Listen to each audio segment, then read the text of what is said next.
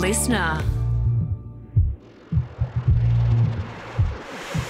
Hi and welcome back to Broadsheet Sydney Around Town. I'm Emma Joyce, Broadsheet's features editor, and I host this brief audio guide to Sydney.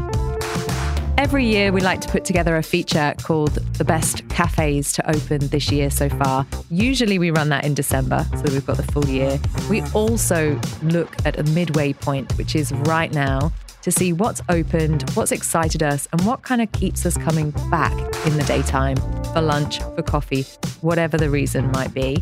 I've got Broadsheet's Dan Cunningham and Lucy Bell-Bird here with me today to talk about what we're most excited about. So I love this phrase we were talking before we started recording about daytime restaurants, if you like. So which are the cafes that you keep going back to because you know it's going to be the best lunch that you can possibly get? Lucy, I'm looking at you because you have a favourite in Darlinghurst. I really do. So it's called Takam, and it's sort of hidden behind Don't Donuts. They both share the same shop space, and you order donuts from the front window and then you go inside to order all the delicious Filipino food. And it's one of my favourites on this list because I buy myself Takam for lunch if I know I'm going to have a disappointing dinner. And I know that that can be the star of my eating day and it won't all be a loss. I hate to think you'll ever have a disappointing dinner, but I really like that you have decided that this is the place that delivers for you every single day. It really makes up for it. There aren't as many places in Sydney doing Filipino food as you necessarily would expect. And this is one that does it really, really well. My favourite dish there is the beef tapa. It sort of looks almost like an acai bowl, for lack of a better word, in that it has one of those gorgeous 63-degree eggs on the top that you can crack and make it all oozy over the top of it. You get the garlic soy marinated beef, which is so tender, never tough, really beautiful, beautiful salted duck yolk. There's even little bits of bishro and pickles and just all these colourful, gorgeous, gorgeous pieces. It's a gorgeous meal. And I always tell myself I'm going to have half of it and then save it. And that's never happened. I always get the whole way through. Even with this like beautiful garlic fragrant rice at the bottom, you don't want to miss a grain. It's really, really beautiful. I love that this place has become your favourite.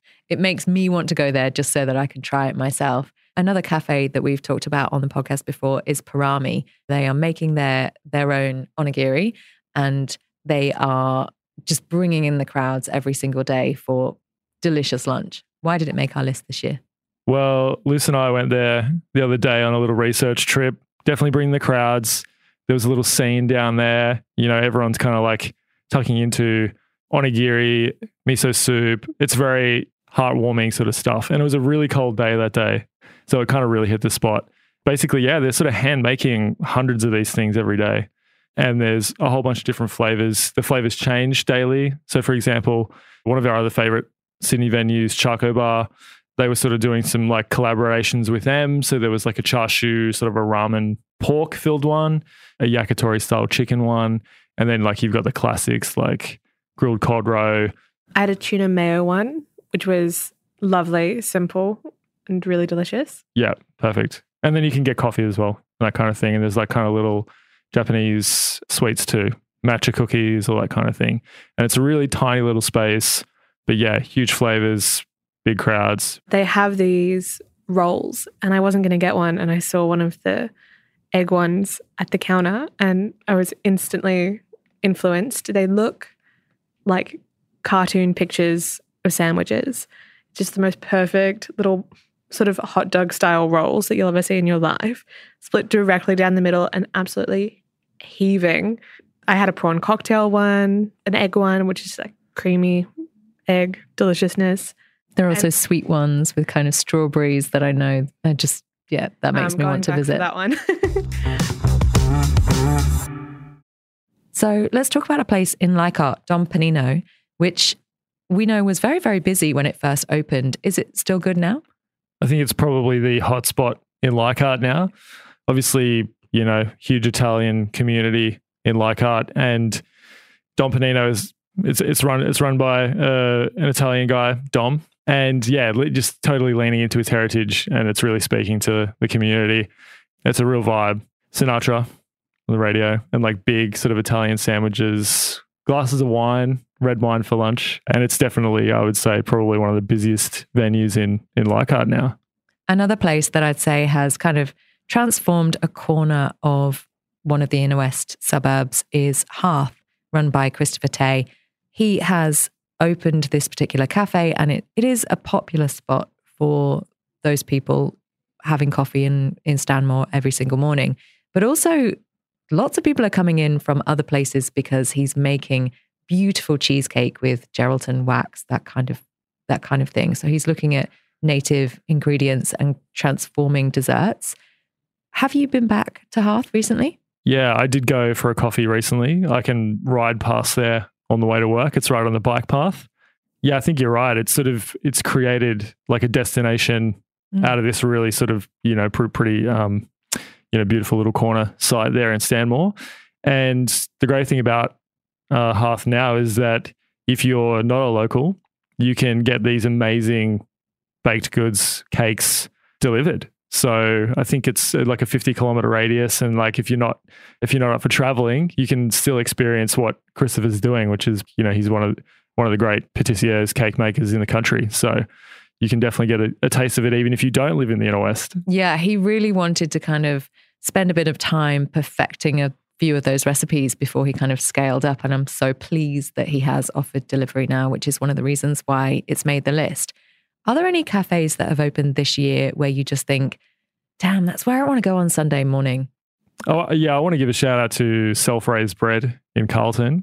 If you're chasing a sandwich on a Sunday, that place has got to be the GOAT of sandwiches in Sydney right now. It's just, these things are cartoon big. They just look like a picture.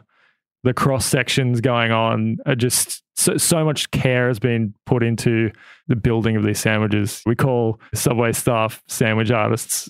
I think the real artists are in Carlton. Heard it here first. Yeah.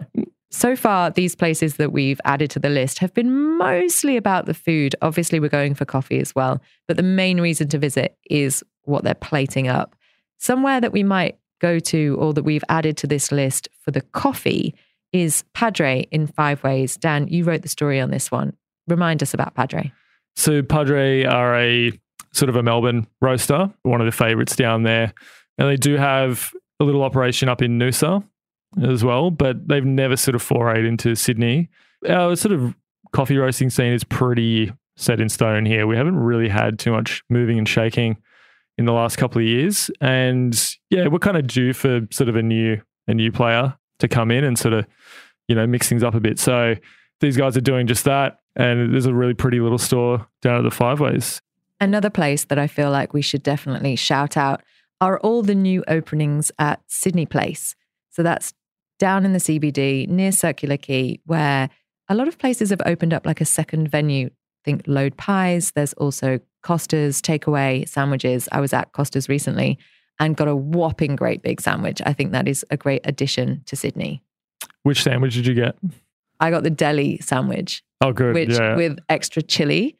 And Perfect. I had half of it, and then I had to save the other half for another day. I just couldn't finish it. It was so big. I actually love being defeated by a good sandwich. It's just like, you're like, this was enough food. There's nothing worse than leaving a cafe feeling hungry. So it's almost a win when you've got some left over.